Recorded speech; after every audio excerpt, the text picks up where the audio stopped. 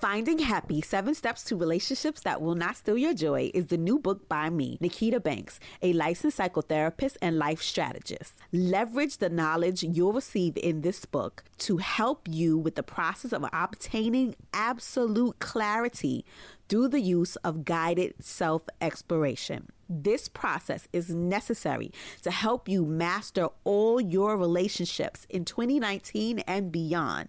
Go on Amazon.com or BlackTherapistPodcast.com and grab your copy of the book, guaranteed to help you redesign all your relationships based on 2 basic principles, health and happiness. Get your copy today. Welcome to the Black Therapist Podcast. The Black Therapist Podcast is the podcast where we discuss the unique issues people of color face when dealing with mental health issues and mental health diagnosis. Now, if you are new to our show, I am your host, author, life strategist, and psychotherapist Nikita Banks, in private practice in my hometown of Brooklyn, New York. I am available for both psychotherapy and coaching sessions, and you can find more information about that on my website, nikitabanks.com. You can listen to our podcast everywhere podcasts are found: Apple Podcasts, Google Play, YouTube, SoundCloud, Pippa, Stitcher, iHeartRadio, and BlackTherapistPodcast.com. If you're a mental health advocate or a therapist and you want to buy our podcast merchandise, you can do so by visiting our site. And if you want access to our free mental health tips, free online trainings, discounted selective services, and resources, do so by joining our mailing list by texting Get Happy, all one word, to 66866. If you love the podcast, please like, comment, and share. We love to hear from you, and if you want to send me some feedback, guest suggestions, or simply to say hey, you can contact us at our website, BlackTherapistPodcast.com. Please be mindful that this episode and all of the information that we provide here is just a resource and a tool to help get you started on your mental health journey. If you are feeling any mental health distress or you are having any significant issues, please feel free to reach out to us so that we can find you a mental health provider in your area. Okay, let's go. Hey. Oh my gosh. I'm tired. I hope you guys are listening to this in the daytime. I'm recording it at nighttime. I'm tired. I've been trying to hold it together and be a good sport. I want to try to give you guys another show, maybe 2 before the end of the year, but I've been exhausted lately. I think I told you guys last week, y'all know I try to count my ums. I think I told you guys on the last episode that I had a death. A really good friend of mine died. Shout out to Vernard Poopman Lawhorn. If you've been in Brooklyn or you're from Brooklyn, then you know that we're a really tight-knit family. Doesn't feel like it. Okay, so I lived in Bed-Stuy for the majority of my childhood, but I kind of lived all over Brooklyn, which is not it's not really a thing that people do in Brooklyn. You pick your side. I'm from Bed-Stuy, I rep Bed-Stuy, that is what it is, but most of my dirt I didn't Flatbush. Most of it, right? And so, me having the option of not going to high school in New York, because I went to high school in Alexandria, Virginia. When I moved back to New York with my high school diploma, I was wild for the night. So it was like running the streets. I partied, I hung out. And so, meeting Poopman, I was calling him by his real name, but I've just found out his real name, at the services. But, knowing him over past 20 plus, my kid is 22, so I probably had to meet him a long time ago.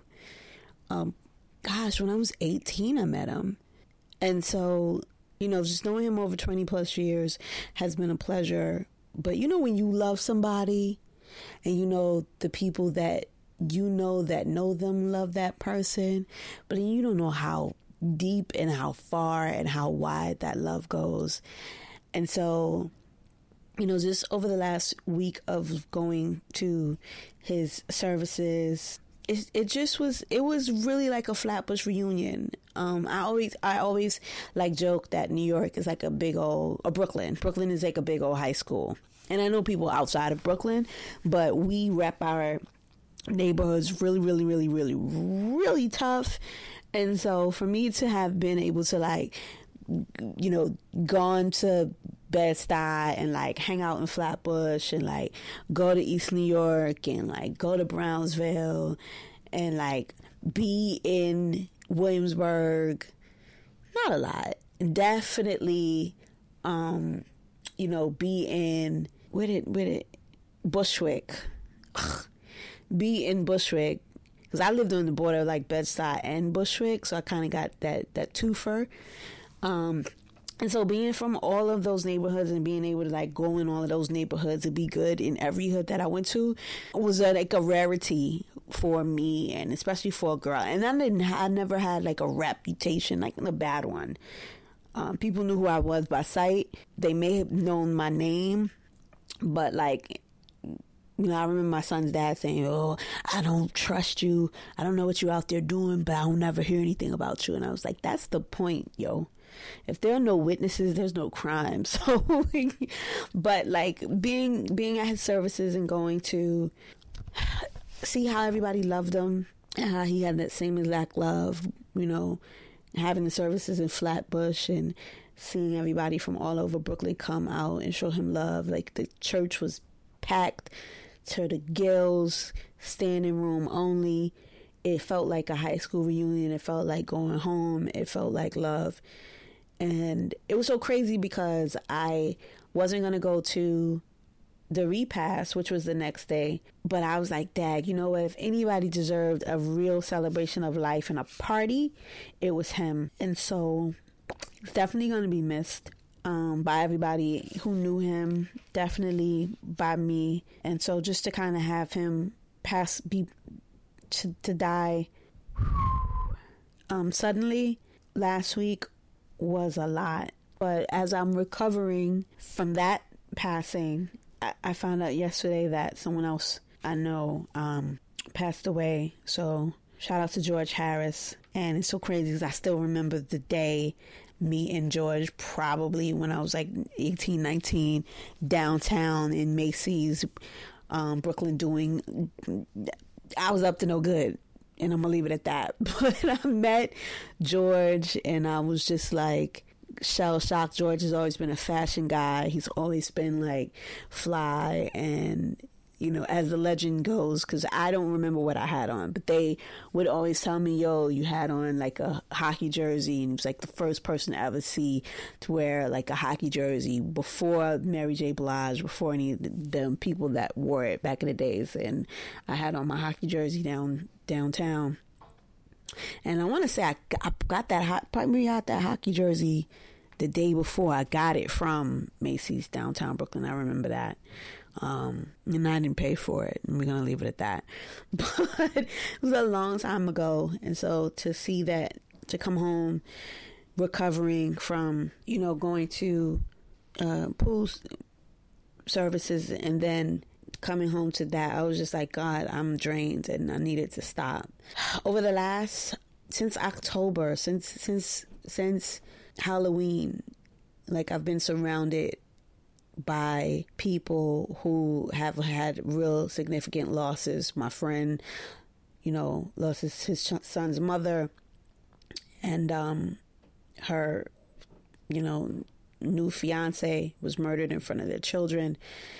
I had dealing with clients who had, you know, family members, multiple killed. Come to find out last week. I mean, as I was at the services for Pooh, you know, someone else that I grew up with got shot, like right after I saw him. And so being a therapist and making space for other people who are sad when you are sad is a really difficult thing to do. And so I'm grateful to be able to structure my day and my life around my mood.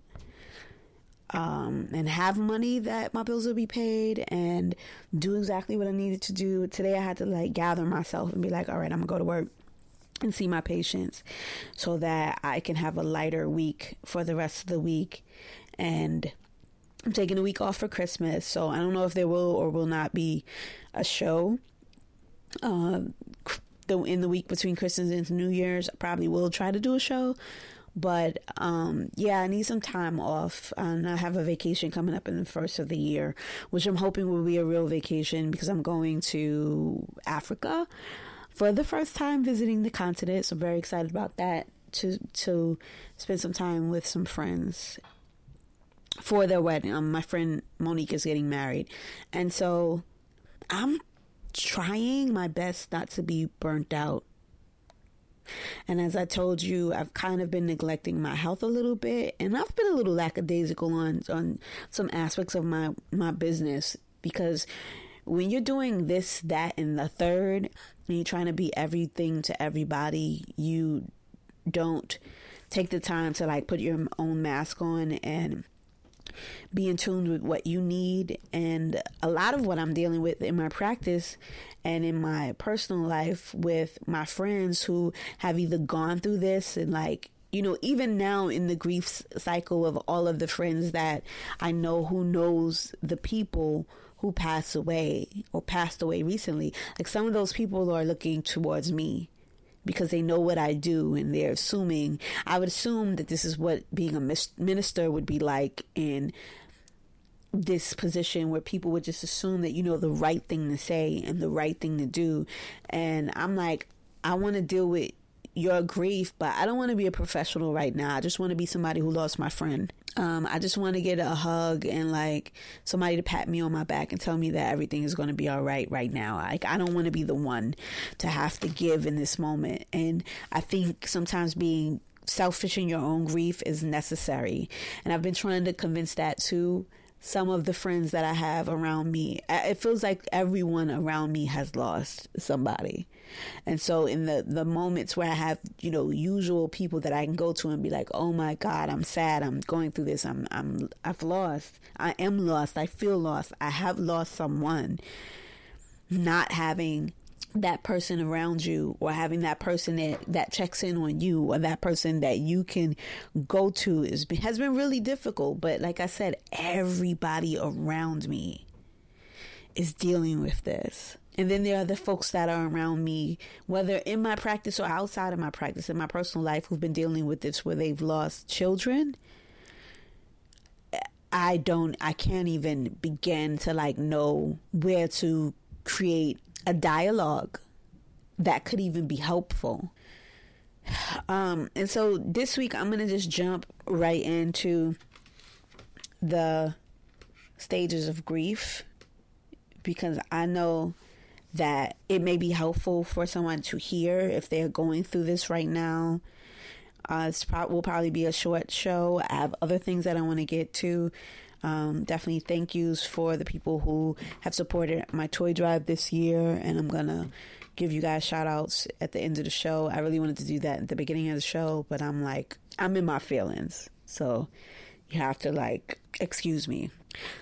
Shock and denial is the first stage of grief, and that's really where I am right now. It's just you know, feeling numb and not believing that the person isn't in the physical anymore. You know, denying reality of the loss at some level in order to avoid pain. Shock provides emotional protection from being overwhelmed all at once, and that kind of may last for weeks. And with me, when I lost my father, I kind of built in some protection for, and I tell this to my son, like, you know, there's a reason that I didn't identify my dad's body, and why I refused to look at him, and why I had him cremated. Number one, I paid for it, so I had the right to do whatever I wanted to do with him.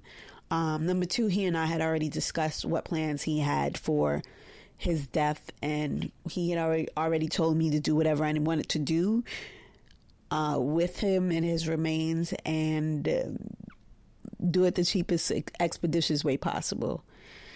That's not exactly what he said. He told me to get a hefty bag and throw him by the side of the road, but clearly that's not a real thing.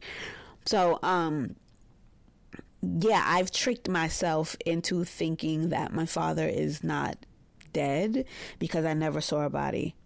And it was just kind of, it's the way that I can process it in my mind to like that he's not here, but he's still here. Pain and guilt. As the shock wears off, it's replaced with the suffering of unbelievable pain. Although excruciating and almost unbearable, it is important that you experience the pain fully and not hide it, avoid it, or escape from it with alcohol or drugs. I'm not really sure if everybody feels pain and guilt, or pain or guilt. I don't think you need to have both, but I think it really depends on your relationship with the person. And I think it depends on your level of peace and being in good standing. So with me and my dad, and I can only really talk about my father passing away as like a major significant death to me. He's the closest person that I ever knew who passed away outside of my cousin Michelle, who was my best friend. And I did have pain when the both of them passed away. I did not have any guilt. I wasn't guilty. I didn't feel guilty. So I don't know if that's a thing that people have. I think depending on the circumstances, you may have to deal with that. Says you may have guilty feelings or remorse over things you did or didn't do with your loved ones. Life feels chaotic and scary during this phase. I guess so with Michelle, right before she passed away, I hope I'm not bringing you guys down talking about death. If some of you guys are going through this, it may be helpful for you to hear. I think I'm just trying to like rationalize what I'm feeling and like trying to get in tune with my own feelings right now, because I feel numb. Like at Poop Man Services, I was just like going through the motions of like 1 minute feeling happy that I was around all of my friends and that everybody came through, and I was just riding the wave of the love that everybody had for him and how we all loved each other. But I was also filled with sadness knowing that it would probably take another funeral in order for me to see a lot of these people again. It also made me feel sad that I know that I probably won't see them again. Some of them, like that was just kind of like a never gonna see again. Then there were like, you know, reality TV stars and rappers and like family members and like celebrity DJs that were there that I was like, hey, I could speak to that maybe I won't say I won't see them again, because I've seen them like a lot. But like there were other people there that I got to see and talk to that I may not have a chance to speak to every day. But yeah, then I was crying. And then I was like running in the bathroom because I was crying and nobody else was crying. And then I broke my nail. Like it was a lot going on. So I just feel like I want to kind of like process my feelings. And I felt like I was okay with everything that transpired. I wished I could remember the last time he and I spoke. Although I hear him calling my name out loud and yelling at me for not coming to one of the events that he had. And just kind of feeling like, all right, I'm processing that loss. And then to come home within 24 hours, hearing that another one of my friends passed away for like the same thing.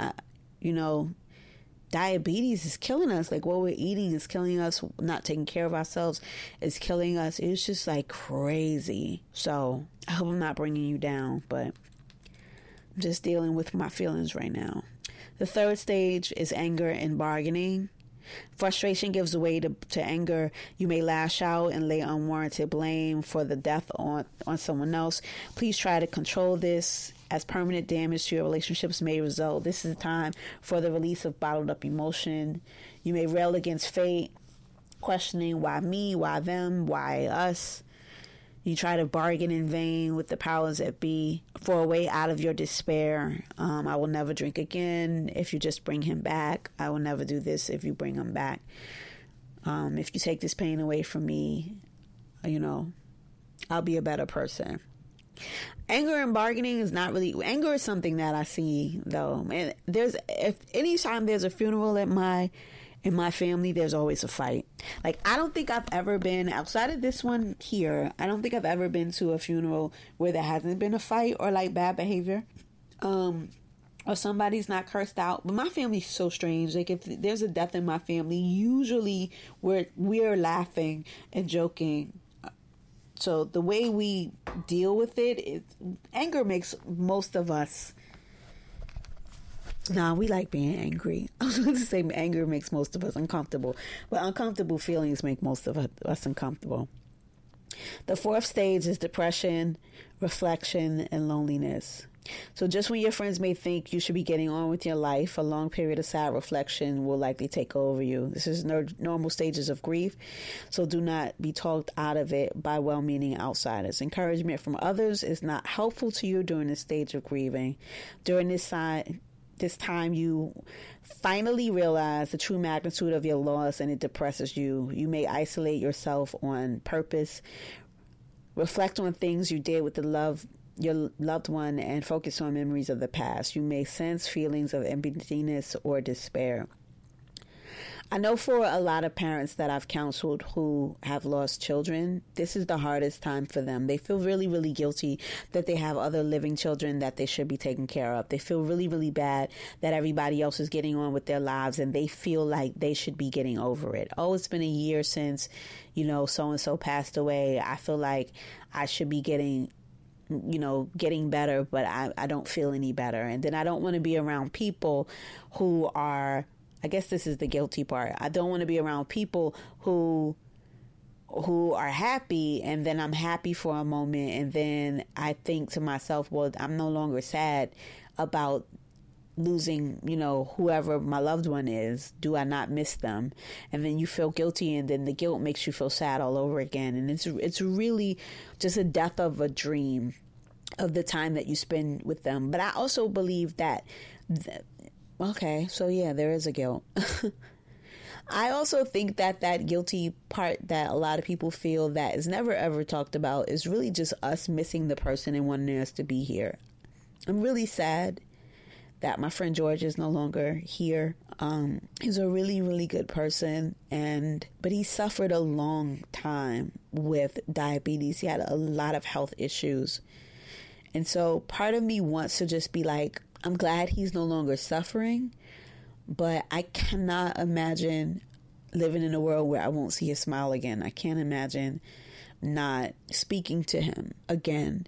And as we get older, like it's part of life. It's the thing that we were like, damn, I'm never gonna see these people again. Like, I could go outside and never come home. It's a very scary thought. I'm not afraid of death, my own, but I'm definitely afraid to be left behind by somebody that I love and not being able to deal with the emotions of it, and not being able to not be consumed by the grief of the loss. Like, that's a real fear for me. I can't imagine mothers who lose children, and I don't even want to wrap my brain around that, because I don't think that that's a level of sadness that I could ever come back from. So I think a lot of that guilt that comes for most of us is just when we know our loved ones suffered a lot, just missing them. And when my cousin, Michelle, who was my best friend when she died, I remember in the weeks before she passed away, she had a really long illness, and she called me randomly and by mistake. And she was like, what happened was, I'll just tell the story. My sister was at my house that week, and I guess I did deal with grief. Yeah, I mean guilt. What happened was so she had decided 2 weeks before she passed away, or however long it was before she went in the hospital the final time, that we would all go to see go to the Universal Circus, right?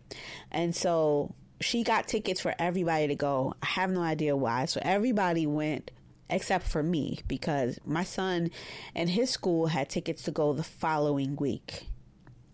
And so I was trying to talk her out of going that week, because I'm like, why would you want to go this week? Let's go next week, whatever. And she was like, nope, I'm going this week. So I was like, I'm not going because I already have tickets.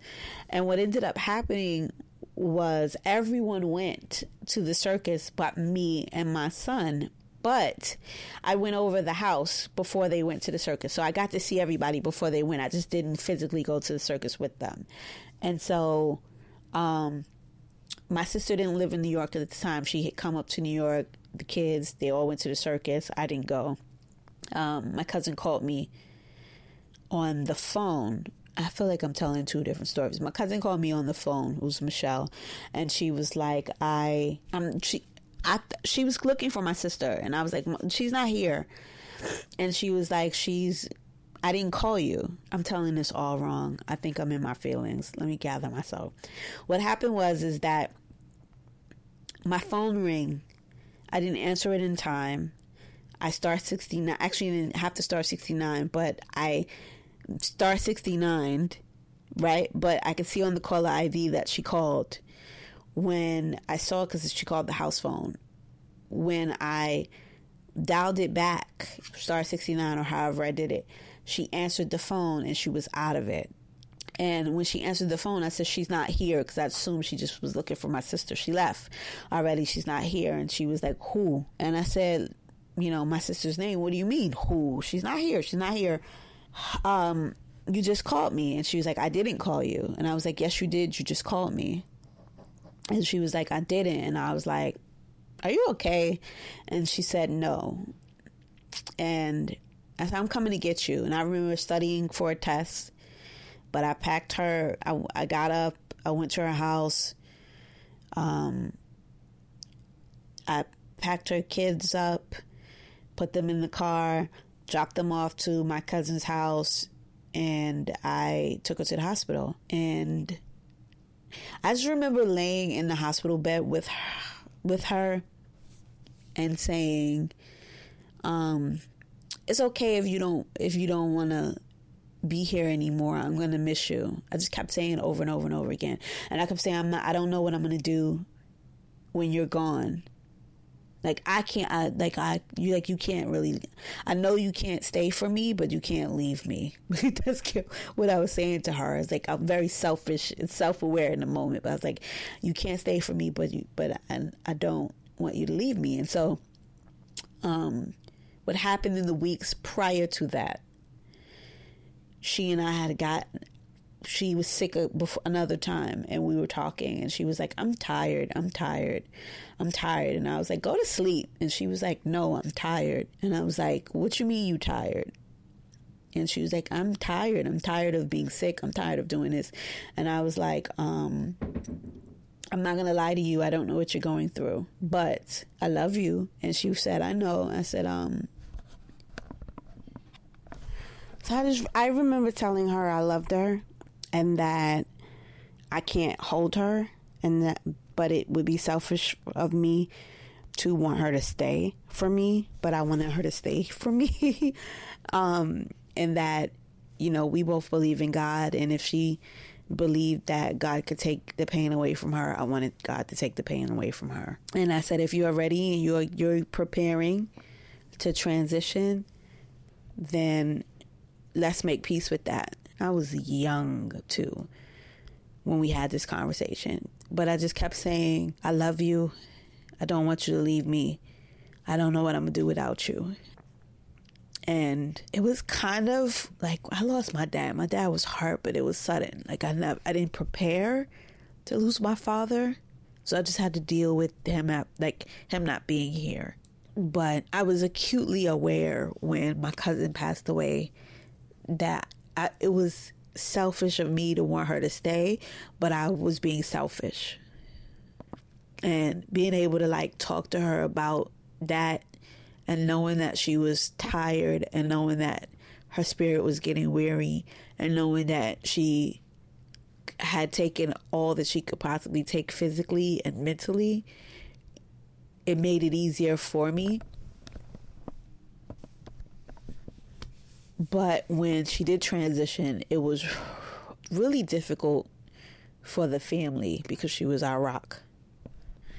And I think for me, being in tune with my feelings, it isolated me from everybody else in the family, because people kind of had to deal with their own feelings and create spaces for their own feelings. And I felt when she passed away, no one,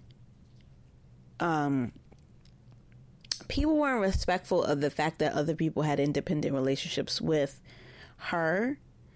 And although my loss wasn't her mother's loss or her sister's loss or her aunt's or uncle's loss or her daughter's loss or her, family's loss or whomever loved her loss, her best friend, whomever, my loss was my loss. And like, I could create space for what they were feeling, but also demand respect for what I was feeling as well.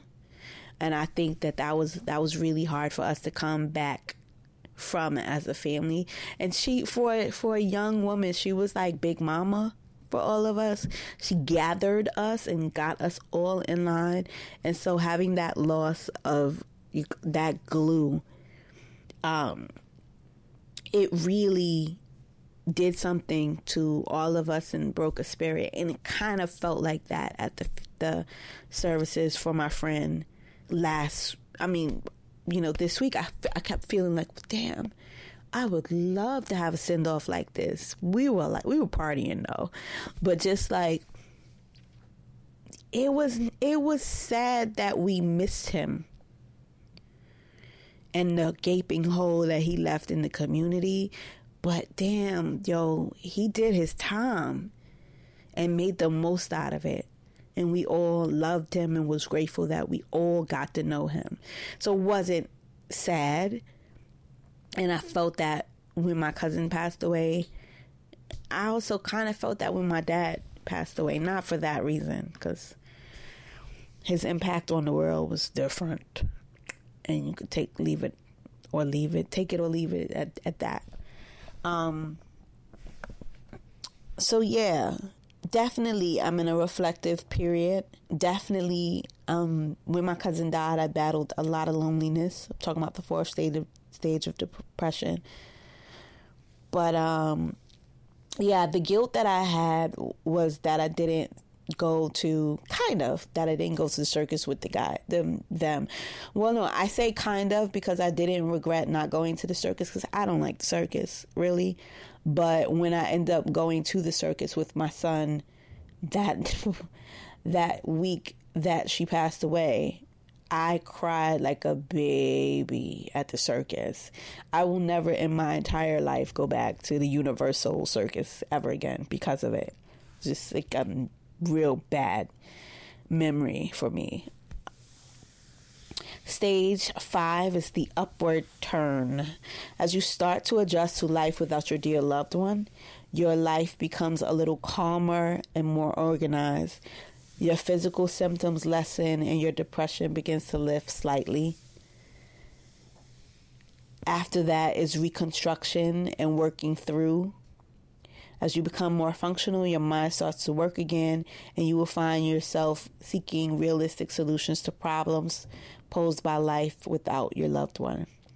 You'll start to work on practical and financial problems and restructuring yourself and your life without him or her. I also think in that restructuring period, what happens for a lot of us is that we gain activism.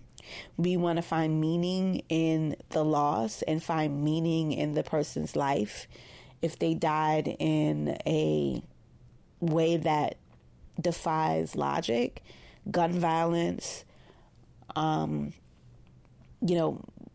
racial strife, a disease, whatever it is, like we want to get active in that reconstruction and working through period. We really just kind of want to make sense of the senseless through altruistic expressions of love and kind of keeping that person's memory going. The last stages are acceptance and hope. During the last 7 stages in the grief model, you learn to accept and deal with the reality of your situation. Acceptance does not mean instant happiness, but you will start to look up.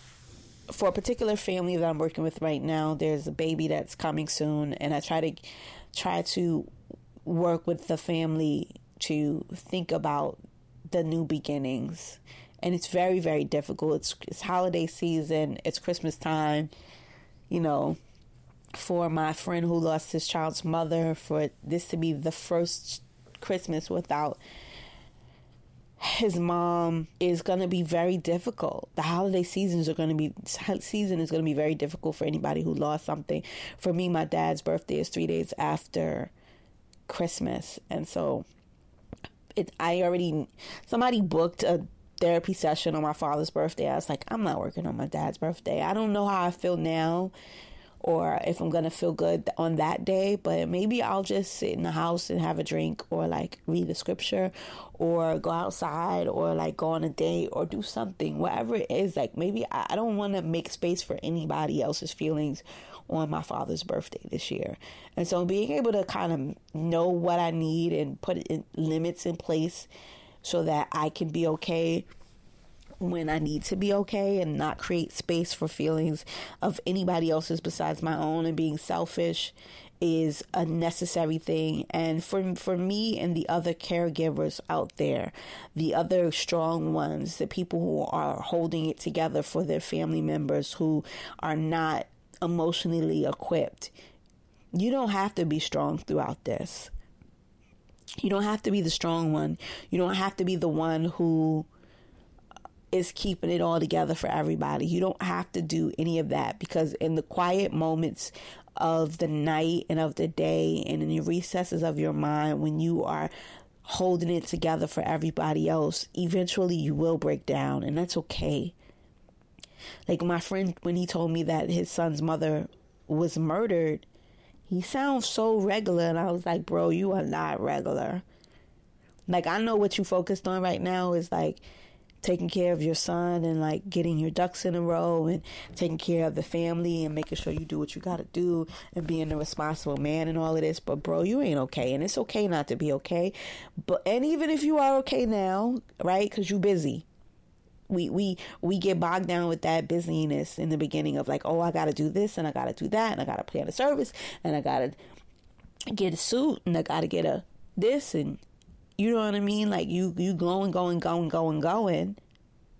Eventually you stop moving. And I kept saying to him, yo, either you're going to take a minute to catch your breath and sit down, or God's going to sit you down. And you got to be prepared. Like, while you're moving right now and you being a busy bee, bro, take care of your plan for what's going to happen when you break down, because the breakdown is coming. And it's okay. Whether that's you just call me, whether that's you find you a therapist, whether that's you find somebody else, like the breakdown is coming. And you cannot break down while your son is breaking down. Like, you could maybe take turns, but you got to be strong for him in those moments. So you got to figure it out. So right now, while you're in the planning stages of doing everything and being everything for everybody, you start to plan right now for your breakdown, because life is going to get quiet in a minute. And the funeral passes, and the repasses, and everybody stops coming by the house, and eventually life moves on. And this is New York. I live in New York, Brooklyn. Life goes by real quick and real fast and in a hurry, and we forget about each other. And if you're the strong one and you're the strong friend, nobody checks on you. People still calling my phone right now, even though I'm like, yo, I'm dealing with grief issues. People still calling my phone like, yo, I need this. I can't answer my phone for everybody right now, because I have to take care of me. And I feel bad because I've been like speaking to my son about it. Like, yo, I'm really sad today. So if you are going through the holidays without a loved one, if you are dealing with the stages of grief, just know things get better. And yeah, shout out to my friends that I've lost, but the ones that are here, I love you. And I definitely want to try to make more time to spend with my friends and my family. And I also know that life is too short. There are a lot of things that I've been putting off, the things that I want to do, plans and things that I have for my life, and, you know, visions that God has given me to execute. And I haven't really been doing those things to the 100%. So this is just kind of giving me a kick in the ass to be like, yo, you don't want to leave here without fulfilling your mission, son. So you better get on out there and do what you got to do. So if you are out there and you are listening and God has given you a vision for your life and you bullshitting and lollygagging, Like, there's no time like the present to get on those things. And it's a new year coming, and it's a new day coming, and it's not an excuse anymore to not have any resources or information or know-how or skills to do whatever it is that you want to do, because, you know, we all have our computers and we have our phones and we have everything. So we have what we need. Okay, and if you don't have what you need, get yourself a therapist or a coach and let them assist you. I have been doing I'm doing long pauses. I've been doing a toy drive for the past 5 years. I said this last week, so I'm going to end on a high note. And I've been doing this toy drive for the past 5 years, 5 or 6 years. I lose count. I believe 6 years, but 5 years. The last 2 years, I funded it myself. I bought all of the toys. Usually we buy toys for about 40 or 50 kids in the domestic violence shelter that I used to work at. And this year, I decided to create a Target registry and share it on the show, and then share it on my social media. And I swear, I didn't even post it on my Instagram page. As you know, I haven't been that active on Instagram because Instagram sometimes wears me out. But I shared it on my social, and I think I did it. I made the registry on Sunday when I do the show. I posted it on Monday. By Wednesday, we were like almost all sold out. So I just want to give a shout out to everybody who purchased the toys. Cynthia Riggins, woo! Hey girl. Shanti Sale, who I went to high school with. Cody Hamilton. I'm not even looking at it, but I know that you bought because you're my family and I saw the receipts. Carissa Grant from Chandler, Arizona. I don't even know you, sis, but thanks. Some people gave anonymously. I don't have everybody that gave. This is just what came in the mail. Jesselyn Marshall of Tennessee. Thanks, Jesselyn. Who else? Oh, Carissa sent something else. Teresa Whitfield from Cali. Hey, cuz. Cody from North Carolina. That's my family. Who else? Ooh. Okay. Jessica Candias. I hope I said that right. From Douglasville, Georgia. And more. Some people pledged to buy toys that maybe I haven't gotten yet. Literally left my office on Saturday. I locked up the office and the postman was coming there, and I was like, I think those boxes are for me because they were from Target. And he was like, Black therapist, and I was like, that's me. So everybody that bought for the kids in the domestic violence shelter, and I have your toys. If I didn't get to your toy this week, I should have them next week. I will give you a shout out. But yeah, in like 3 days, you guys bought over 50 toys for our toy drive, and I think maybe there's a few things left if you want to go on the Target registry to get it. At this point, you guys bought a lot of the toys that we wanted. There are a few things left. Like I said, I'm going to buy whatever is left on the list, but before that, I'm going to hit up a few guys that I know and see if they bought. Some people have already pledged to buy things for the toy drive, and actually I told some people not to buy, but you know, I'm gonna circle back around it because there are a few more things to buy. And there are men in the shelter who are domestic violence victims. I'm trying to figure out something to buy for them, as well as the women who are there. So that's what I'm going to do this week. Probably try to go get something for the women and the men that are there. Usually I just buy for the kids, but I think I'm going to splurge a little because you guys help me out. So I have a few coins in my pocket that I can make Christmas good for some of the adults that are there as well, because some of them feel forgotten. Okay, so this has been another episode of Black Therapist Podcast. I've hoped throughout the year, if you've been listening to the shows, that have been a blessing to you. Pay it forward. You're my friend. Poopman, as well as George. George, he taught chess in our school systems. He was one of the flyest dudes I've ever known in terms of like fashion and styling. Like, these were givers. They were talented people. If you came home from jail, Poopman made sure you had money. He made sure you had food. He took care of your kids. Like, that funeral was... his services was an inspiration and something to aspire to. And it reminded me of the giving spirit that I have, but it also reminded me that this is a community. I come from a community of givers. I come from a community of doers. I come from a community of lovers who love our people, and we do what we got to do to make sure that we are making a difference in life. And there were things that he did, that they both did, and energies, positive messages in a bottle, love letters in a bottle that they sent out into the universe that I didn't even know that they sent, of just the things and the gifts that they bestowed upon everybody else. So if you are somewhere right now and you have some friends or family, if you can't give to our toy drive, I don't care, but just give back in the way that you can with somebody, whether it's just a simple act of kindness, whether it's a random compliment of somebody, a swipe on the Metro card. Don't do that in New York because you might get arrested, but just a random act of kindness that you could do for somebody right now to just let them know that they are loved. It's holiday time. There are people out there without families. There's people out there without homes. There's people out there without food.